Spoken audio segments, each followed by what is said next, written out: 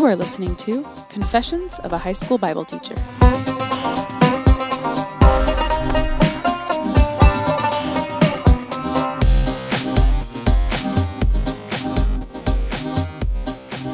Hey everybody, this is Christopher Seals, and across the table from me is one Wayne David Randolph.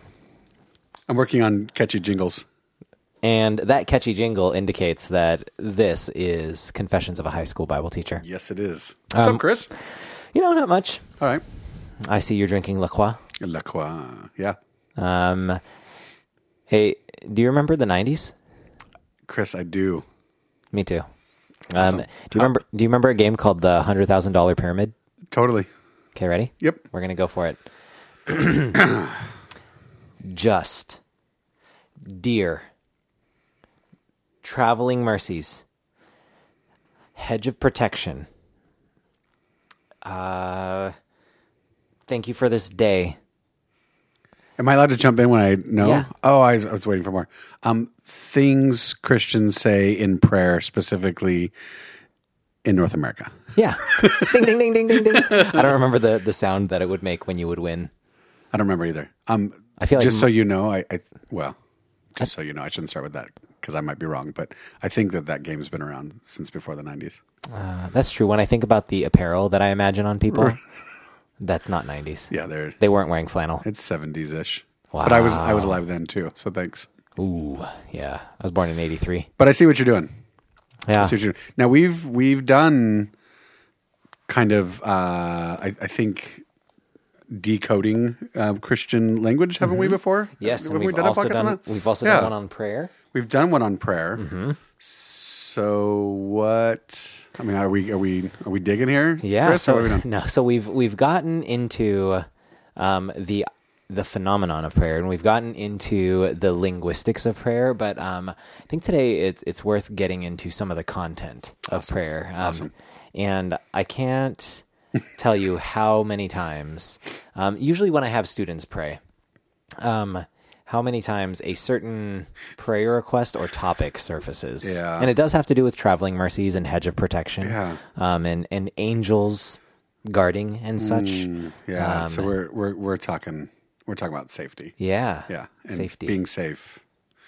Yep. And I'm pretty sure in the Bible, if you look in the book of Nahum, chapter 2, it talks about safety first, right? Some of you right now are like, wait, there's a book in the Bible called Nahum. Awesome. Go. Sorry. Safety first, right? Isn't that Nahum chapter 2? I don't have that one memorized, Chris. I'm sorry. Oh, I'm pretty sure that's because it's not in the Bible, and that's just something that we say. And it's probably, honestly, like if you work in a factory, whether it's making frozen cookie pucks, or I have a friend at church that does that. He's a quality control guy who makes frozen cookie pucks. Yeah, awesome. He actually has a job that makes me really happy. Or if you are in a machine shop, or if you operate heavy machinery, or if, you know what, if you work in a restaurant and you don't want to slip, safety first. Yeah. Yeah, I went to those meetings. OSHA. Yep. We used to make fun of them at my last school where we'd have, they'd have the blood-borne pathogen video. Have you ever seen that one? It's so good. It should be up for an Academy Award. But yeah, safety is very important with us here in our country with business. We have, again, I just mentioned OSHA. We have laws about safety. Yeah. Yeah. It's the middle letter in the TSA, right? I just don't know those guys. I don't want to deal with them. I make up things in my mind about what those three letters mean. That's fun. But- like the DMV. But yeah. Yes. And so safety is really valuable. But the question is, we are Bible teachers. And when we say, it's always interesting because I think, yeah, we're Bible teachers, but half of what we teach is the Bible, and half of what we teach is like how to think intelligently about life and God and theology. human. Yeah. And relationships and all of that. Yeah. And so as we're teaching people what it means to be human and scripture and the Christian worldview and all these, where does safety fit into the Christian worldview? Because let me think of some of the heroes of the Christian faith. Abraham, super safe. Super safe. Totally left everything he knew in the middle of the desert to live in a tent where Left nobody his knew him. family, right? Left his dad and listened to this God who probably everybody else around him was Yep. like, who told you to go where? Yeah. Yeah. Okay. Okay, how about... David. David, Yeah, super totally safe. safe. He spent most of his life running from the threat of death. He actually played music in the presence of a madman who tried to kill him. Yeah. Oh, crap. I guess he... What about... Elijah totally safe. That one time with all the other. with the prophets. Oh, and the other time when the queen was chasing him in the desert. Or, Jesus. Maybe you've heard of him. Totally safe. Totally safe guy. I heard that he nailed it the first time that he spoke. People just gave him a standing ovation and then tried to throw stones at him until he died. Yeah. I believe it technically, if it's the Luke 4 account, then they tried to throw him off a cliff. Off the cliff. Yeah, it's a good time. So all that to say, I mean, we're... Sorry for the just the amount of sarcasm there, but Yeah, but clearly we're being coy. yeah, right? I don't. Yeah, I really can't. I can't think of one single person. And if they did, actually, I mean, you can think of these stories of people who maybe in the desire for safety or self-preservation, which we might call safety, like disobeyed the commandments of God or prophets and this and that, and they ended up anything but safe. Right, and Jesus himself even says, what does it gain a person if they gain the whole world but lose their soul? But they cost them their soul. Yeah. Interesting. Yeah, so safety, well, let's talk about why safety is an okay thing, right? Like, because it's not intrinsically bad to want to be safe and to want to not die by being stoned to death. Like, I don't think Paul was like, hey, I would like to get stoned to death for no good reason. Right. What are you doing tomorrow? Yeah, exactly. He wasn't like, I hope I get stoned. Let's go get hit with rocks. Yeah. So clearly, like, the Christian worldview doesn't teach that you should seek out harm. Like, that's masochism. Yeah. That would be cultish. Right, and that would be wrong. And so even going back to the very first episode we recorded, this idea of shalom, right? Like, when there is shalom, if there is true shalom in which it's a right, how your kids are able to spout off the definition faster than I am, right, abundant, flourishing. The one that we use in class, right? I know there's others out there, but the one we use is a flourishing life or a flourishing relationship with God, ourselves, nature, and each other.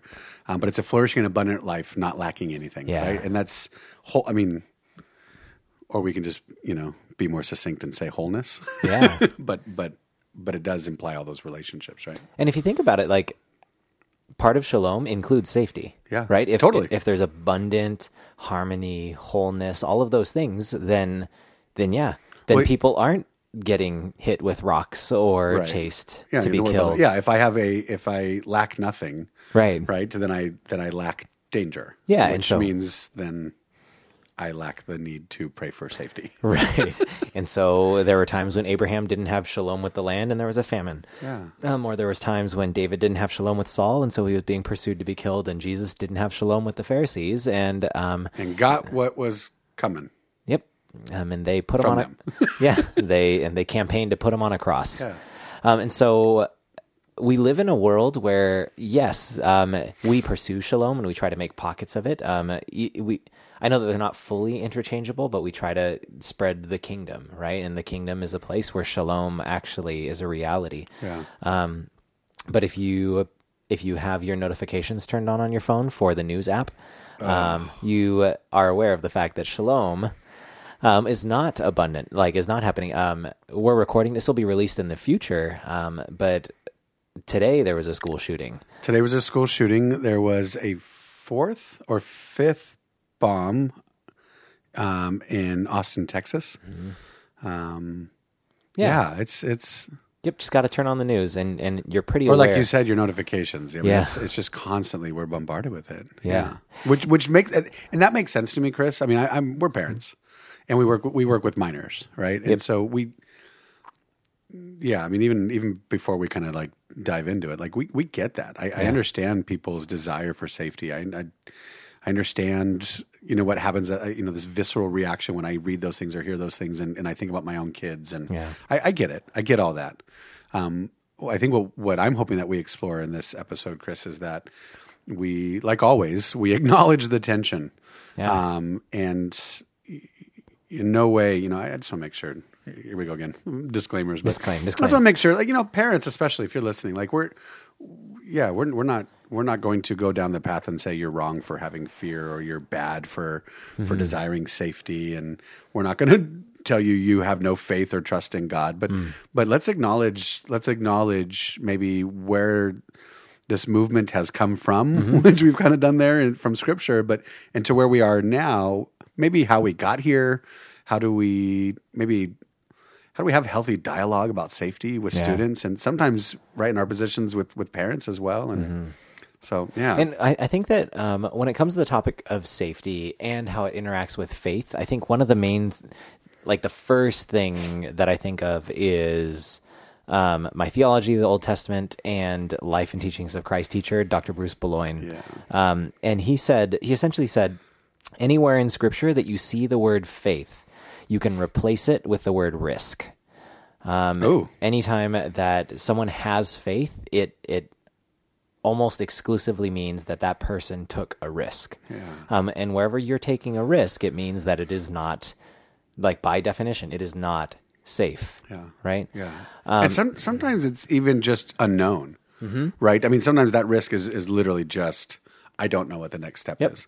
It's interesting because in my class, I often point to students, we look at that in the Hebrews, and the Great Hall of Witnesses. We kind of alluded to some of the greats from the Old Testament, and it says by faith, this person by faith.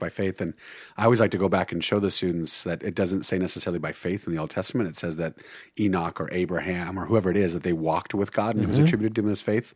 But that kind of coincides with what Boulogne's saying there is walking with God means it's going to be risky. Right. If you're the one walking with God and everybody else isn't, right? Yeah, that's going into the unknown. Because if you're walking with the loving, generative, shalom-filled Creator of the universe in a world that is broken and wants to degenerate and to destroy and to break, where there's one, it wants to make two. It wants to divide. Right. Yeah. So then you're going to get put on blast. Yep. Absolutely. And we see that with Abraham. We see it with his wife. The issues that went down with them, yeah? Yep. Wow. And I think that particularly this came up in the parable of the talents. I believe there's a Luke version of the story that's the parable of the minas, or the where it's coins instead of talents. I wish it was a drachma. Yeah. I don't know what I'm saying. I like saying drachma too. Thanks. It feels Klingonish. It does. Drachma. But in this parable, you have two guys that invested money, were able to double it, and the master is happy. And the last guy, he does not invest the money, but he doesn't lose it either. He plays it safe. He buries it in the ground where it can't be taken, and as a result, returns no investment. But let's make sure we point out too, thinks that he is doing something good, right? Yep. Instead of me losing it or gambling, we're potentially risking to lose it. My master is going to be stoked because he handed it to me and I'm going to hand it back. Right, exactly. And right? And I think that some of us approach the Christian life that way. I've been handed my faith, and so I will make sure that I continue believing these things and just hold on tight to them. And as long as I survive and stay statically faithful and committed to this Christian faith, then I'm set. Well, and not just set, but then you're also set up to hand it off to your children, right? So that they can do the exact same thing. So okay. So at least part of what we're saying is that maybe some of this has to do with the culture by which we inherit our Christianity. Yeah, absolutely. But then, for those of you who know the parable, if you're wanting to look it up, in Matthew 25, the master comes back and says, "No, you wicked servant." That's so harsh to us today, right? Because we just don't say that. Yeah, and there's an Episcopalian priest, Robert Farrar Capone, and he has beautiful language, and he actually re-paraphrases this verse. But one of the ways that he puts it, I'm not reading it, so I'm probably quoting it wrong. But he calls the guy who didn't invest the money Arthur, and he basically says, "Arthur, if I wanted you to keep it in a damn napkin, and you want me to tell you are a good boy, I'm sorry, you are a bad boy. I would rather you have blown all the money on the horses, because then at least you would have been a gambler after my own heart." Wow. Yeah, and I think... Does he catch some flack for that? I can already imagine some people like, no, there's no way. But I think that's what think about what investment is. Like if you're able to double an investment, you took risk, right? You don't double an investment by putting it in a savings account with 0.1% interest. No. And you went aggressive. Yeah. These other guys like doubled essentially the equivalent of millions of dollars, and they were able to double it in a short amount of time. Yeah, they would have the corner office. Yeah, which they took massive risks. And when you take massive risks, there's the potential for harm. Yeah. And I think that one of the main things that my professor pointed out, Dr. Boulogne pointed out back in the day, is that it's not just about taking risks, right? But it's taking appropriate risks. So it's not just about like, okay, risk is inherently good, therefore let's skydive. Let's do everything. Yeah. Okay. But if you are taking risks... He's obviously a teacher, knows that he's talking to young, impressionable minds. Yes. Yeah, knows the art of the disclaimer. Right, exactly. And I'm thinking about us teaching teenagers. Like totally. You've said it before. We have to you have to preface things like 8 times, right? Yeah. And thinking about but I think that part of it is like, okay, well, that's a liability. But if we really think about it, our youth are an asset to the church because they are going to be the ones who have the boldness and the audacity to take risks that those of us who are worried about our 401k and if it's covered by the insurance or not, or if it's legal to give those homeless people that hot dog. Those of us who are worrying about the red tape, they're going to be like, let's do it. They're hungry. I like you, Chris. Let's do it because the gospel compels us to do these things, and they're going to be willing to take the risks. So thank you. That's rad. I'm glad you're saying those things out loud. So how do we in the high school setting, right, with teenagers, how do we teach healthy risk for the kingdom? Yep. Yeah. And you said something back there that I thought was really interesting, in this idea of when there's big risk, there also is the potential for big loss, for chaos, for tragedy. And I just don't see anything in Scripture that says that we should avoid all those things, that we turn our heads from those things. Yeah. In fact, what I see Scripture telling me is that life's random, that these chaos is coming, whether it's caused by somebody else or maybe in this case, in our scenario we're talking about, maybe it is from me, but it also seems like it's in the midst of those times that we grow, and that our life can be a classroom to learn. Yep.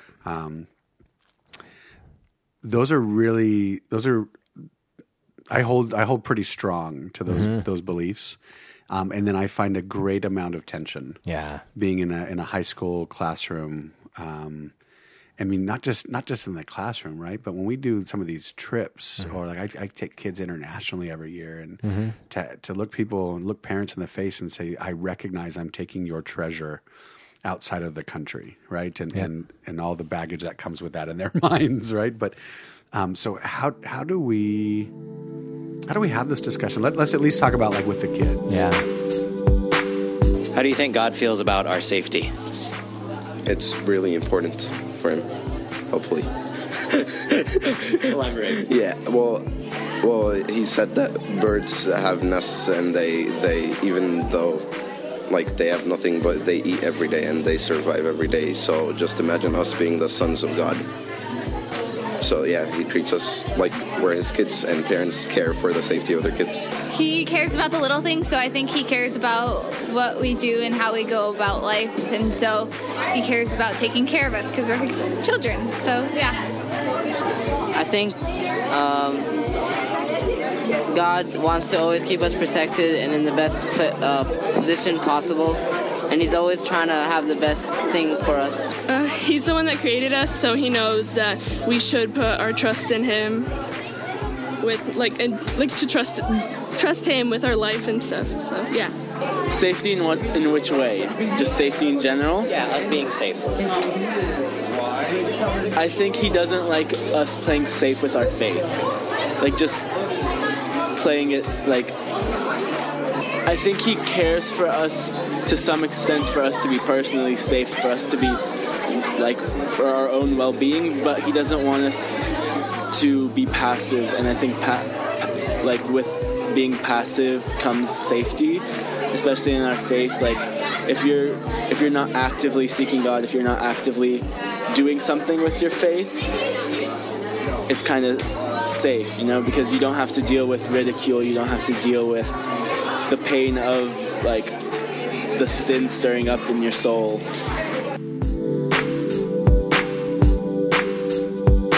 How do we at least have the discussion with our students, about this kind of stuff, and to risk and to do so appropriately, and what does that mean? What does that look like? Well, I think it starts with first of all, like there's different personality types, Totally. like, and so some of you are Enneagram junkies or Myers-Briggs or whatever you are, but some personality types are going to be in love with safety, and some are going to be in love with risk. Totally. And so I married one. Yeah. And I love it. Yep. Yeah, because she keeps me grounded. Yeah. But that being said, the vast majority of teens, I think the first step starts with saying it's okay to take risk. Because I think that up until you're like 14 or 15, like the job of a lot of parents is to like, or one of the main jobs is perceived to be like, hey, don't stick your finger in the light socket. Don't do these things that will kill you for no good reason. Yeah. Right. And so, rightly so, I think a lot of kids learn, okay, the world can be a scary place that I can find death around any corner. Yeah. And giving teens the permission to say, hey, but risk is something that is part of being faithful to God. So yes, that there are many things that can kill you. My wife and I take people into Mexico every year, and even though we're not going to the place where the drug cartels are, oftentimes these trips are over spring break, and the way the news cycle works is that's when they start airing the stories about the most recent gang violence in Mexico. And even though it's 400 miles away from where we're going, parents internalize that. But bullets can travel that far. Yeah. Chris, I don't know if you're aware of that today. I hope no one's shooting in San Francisco right now. Right. Yeah. But either way, these conversations need to happen and say, and we can be honest with them and be like, yep, you totally could get shot. Yeah. Yep, you totally could contract a disease. That's right. But why are you contracting that disease? Yeah, and right? I'm not going to Mexico on the spring break with other people to go party and do this. I'm going to potentially plant seeds for the kingdom, or to learn more about the kingdom and bring it back to infuse energy here. Yep. And it seems like that would align with, I don't know, some of these things this dude Jesus said, right? Like go and tell people and interact with them. And there's a book that was popular when I was in my teen and college years called Wild at Heart by John Eldredge. And I know that within that there was a lot of perpetuation of gender roles and things that I'm not sure that I can stand behind. But what I did appreciate, there's some good in there, yeah. What I did appreciate is that it basically gave young boys permission to, go do the things that everyone tells you cannot do. And I think after letting people know that they have permission to take risk, I think it then becomes we get to be the purveyors of wisdom who then say, and here are the risks that are worth it. Yeah. There are some risks that are not worth it. Right. Right. Going 60 around the corner on Glendora Mountain Road for fun so that you can see a nice view, that might not be a risk that's worth it. I appreciate you saying that a lot. Thanks. But maybe going on a missions trip or doing homeless ministry or right, doing these sorts of things that actually further the kingdom. Those are risks that might get you shot, killed, beat up, chased. And good on you. Yeah, it's for the sake of the kingdom. Yeah. I can imagine parents right now already like, dude, you guys are too idealistic. But I just read the book. Yep. Read the text. You know what else I like, and you said there, Chris, is we get to be the ones then that get to maybe guide with wisdom and just kind of ask them like, are they pursuing wisdom? But what I also love about our roles in these kids' lives is we also get to be the ones who, maybe it's the follow-up wisdom. Maybe it's just the debriefing of, okay, what did you learn? When you put yourself in that situation, what did you learn? What did you learn about God? What did you learn about trust? What did you learn about risk? What did you learn about yourself? And something that I catch myself saying often, but I still struggle.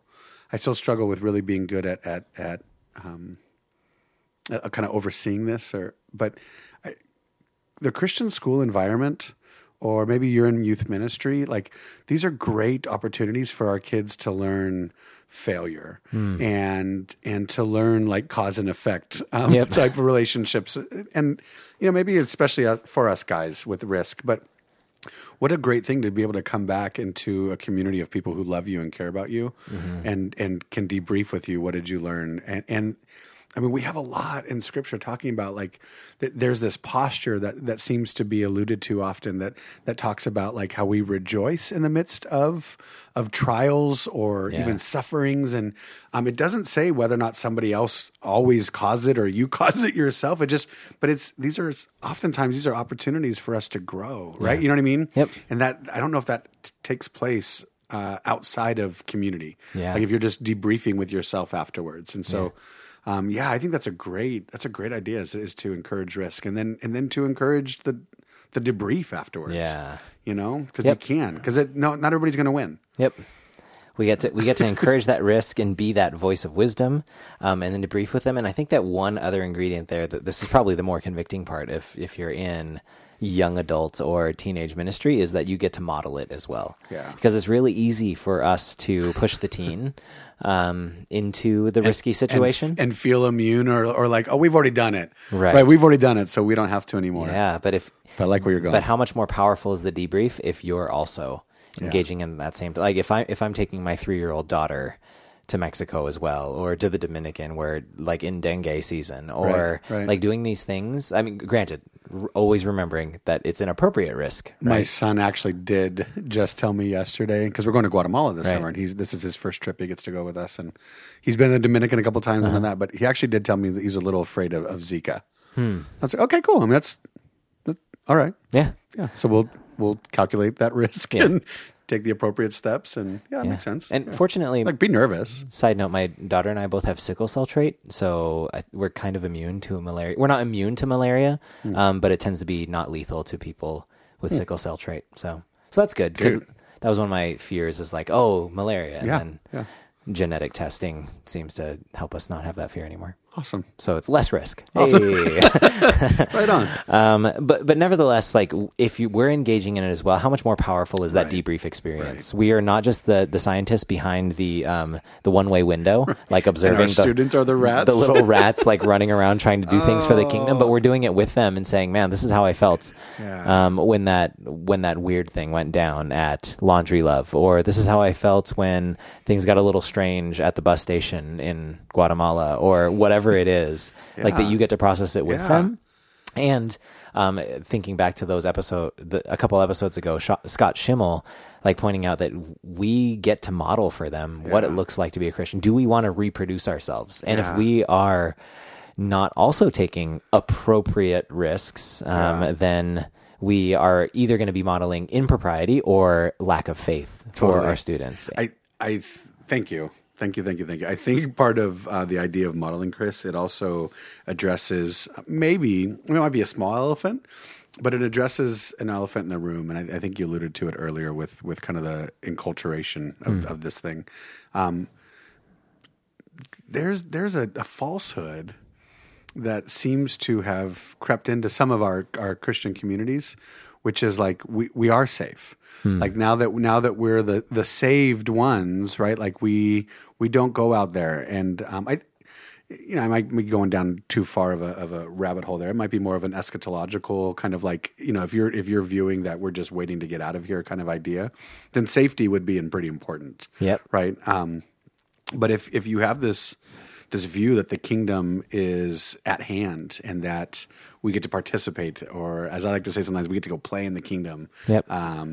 Then it does kind of change our understanding of safety. But there's a huge part of our family, of our Christ following brothers and sisters who safety is a part of their theology, and living in safe areas and neighborhoods and staying that way. And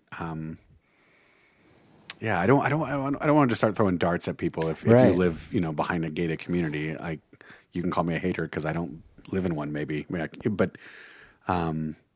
That lifestyle begins to trickle into our theology, and makes us think that then therefore Christianity is safe. Right. And go ahead. If we have biblical theology, then we can't do that. Now, again, though, I mean, shalom is part of our theology, right? And safety is part of shalom. But we live in a world that is not filled with shalom. And I mean, sometimes a quick Google search of things is not very productive, but even like just the initial like verses that come up about safety in the Bible, I was like expecting some like, I didn't do that. Maybe they'll have some things, but what I've noticed like across the board is nowhere does it. I mean, 1 Corinthians 10:13 talks about temptation not being able to overtake us, and 2 Thessalonians 3 talking about him strengthening us to resist the evil one, and Deuteronomy 31 and I think Joshua 1:9 talks about being strong and not being courageous and not being terrified. And what I noticed, the common theme in all of these things is that it's not that God prevents bad things or prevents danger or risk from our lives, but rather he assures us that in the risk and in the danger, he is with us. Trust me. Yeah, yep. He's with us. Yeah, that's good, Chris. And with us might mean that we die. Yeah. And I had one of my former employers, one of the leaders at the old school that I worked at. He used to talk about like sometimes you have to go and say things to people, right? Sometimes you have to go and maybe like some of the stories that we have with the prophets who, it's kind of scary. It's fearful to have to go walk up. And he says, yeah, you might feel that you need to do that or called to do it, and you should. Just know it might result in getting your head handed to you. Yeah. But like that doesn't stop you from doing what the next smart, wise, God-honoring decision is, right? Like, yeah, it might cost you your life. Right. But there was a time when that didn't scare us. Yeah. Because the guy that we follow, who exemplified it, like we're saying, like showed it to us, caught and taught.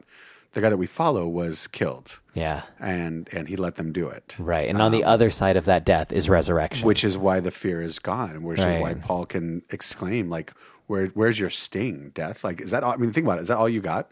Yeah. What are you going to do? The most you can do is kill me. Yep. Again, I sound idealistic. I get it. Mm-hmm. But I'm a Christian. And I follow this guy named Jesus. And it seems that his ways are far more idealistic than the world around me. Yep. And if you're an administrator in a church or a Christian school and you're like, okay, so how do we make policy for that? Right. I think that, I don't know. Yeah. I think what it starts with is remembering the duality, right? And maybe duality is too binary. So honoring that tension between risk and appropriate, because there are appropriate risks, right? Yeah. And I think that no matter what, there is going to be risk. I think that a lot of, I feel like over the last several decades, more and more we have bowed down to the God of safety and security. So much so, that we have erected temples and idols in its honor, or administrations, or policies, or. I remember watching this documentary, and it was a really polemic documentary, but it was called The War on Kids. And there was this one little segment on the school system. And I mean, don't get me wrong, I didn't agree with everything in the documentary, but there's one little segment where they played this game called Prison or School. And they flashed up pictures of schools and flashed up pictures of prisons, and had like little kids guessing which one it was. And then like toward the end of the game, they're just really confused because sometimes it's really hard to tell the difference. But because we're so concerned with security and safety, that our schools are beginning to look more like prisons, and we have to have really high gates, and we need to have like, I to an extent, I totally understand. Right. Yeah. That like I guess that the metal detectors and to get into the school office, oftentimes there has to be someone to buzz you in, to get into the office just to ask a question to the secretary. It has a very institutional feel though, doesn't it? It does. Absolutely. Chris, I graduated high school in 92, and we had officers, we had huge gates. There were metal detectors at times. Yeah, the little wands. Yeah. And I've often referred to high school as I feel cheated, I feel robbed, often because I was just worrying about, I was just trying to hustle. I was just trying to figure out how to get through another day. Yep. at the expense of my education. And I think that part of the problem, maybe the whole problem there is that if these are educational institutions, there's something called the hidden curriculum. And by even our architecture and our school structure, we're teaching something about the way that what we expect about the world and society. Now, don't get me wrong. We mentioned how unsafe our world is, right? We just talked about a couple weeks ago, there was the shooting in Florida. Today there was a shooting in Maryland, and even just doing looking at the Wikipedia page that has the list of school shootings in America. It's huge. There's so much. It's massive. It went back much further than I thought. Yeah, absolutely. But I think what it illustrates is that our world is not necessarily a safe place. Yeah. And the world not being a safe place is not a new phenomenon. Right. There have been wars and rumors of wars and grumblings since. Yep. And recently, across the country, there was a walkout about school violence, trying to raise awareness and also to remember the victims of the Florida shooting. Yeah. And we'll do a later episode probably more directly targeted to school shootings and what that means about our world and gun violence and all that. We had some great debriefing time with our students in the class, and we can bring up some of that stuff. But. Yep. And one of the things that stood out to me after that is the need to realize that when we're focused on safety, oftentimes what we end up doing is treating the symptoms and not treating the underlying causes. Right. That's good. Chris. First of all, I think I thought that Columbine was like the first school shooting, and it goes way back in history. But as you read about each of these school shootings or these violent incidents, there's a world of psychological, sociological, political issues going on. One of the earliest ones was during a war in America in the 1700s. And so we have all of this. There's a lot more going on in each of these situations, and what needs to happen is the kingdom of God needs to manifest in individuals' lives and in culture. Not necessarily that we need to build better fences and install more metal detectors and put more dudes in uniforms with guns or give you on campus. Yeah, and something there, Chris, thanks for saying that. And when we say something like the kingdom of heaven needs to break free, or needs to grow in that area. I think practically speaking, maybe we're not giving you so here are the 3 steps, the things that you go do. But at least what we're starting with saying is if we're taking healthy kingdom risks, then maybe we can get the kingdom into those situations. Right. And maybe in our lifetime we're not going to see the results of that or the fruit of that. Right. But this is the work that the brothers and sisters have been doing for generations before us. Right. It is planting those seeds. And so, as the world continues to decay, I would like to remind us that Jesus himself, when he was on this planet, said that we are the salt. Yep. And that the salt is there to slow down the decay process. Yep. And I think one of my fears is, so Jesus talks about if the salt loses its saltiness, then it's you throw it outside and let man trample on it.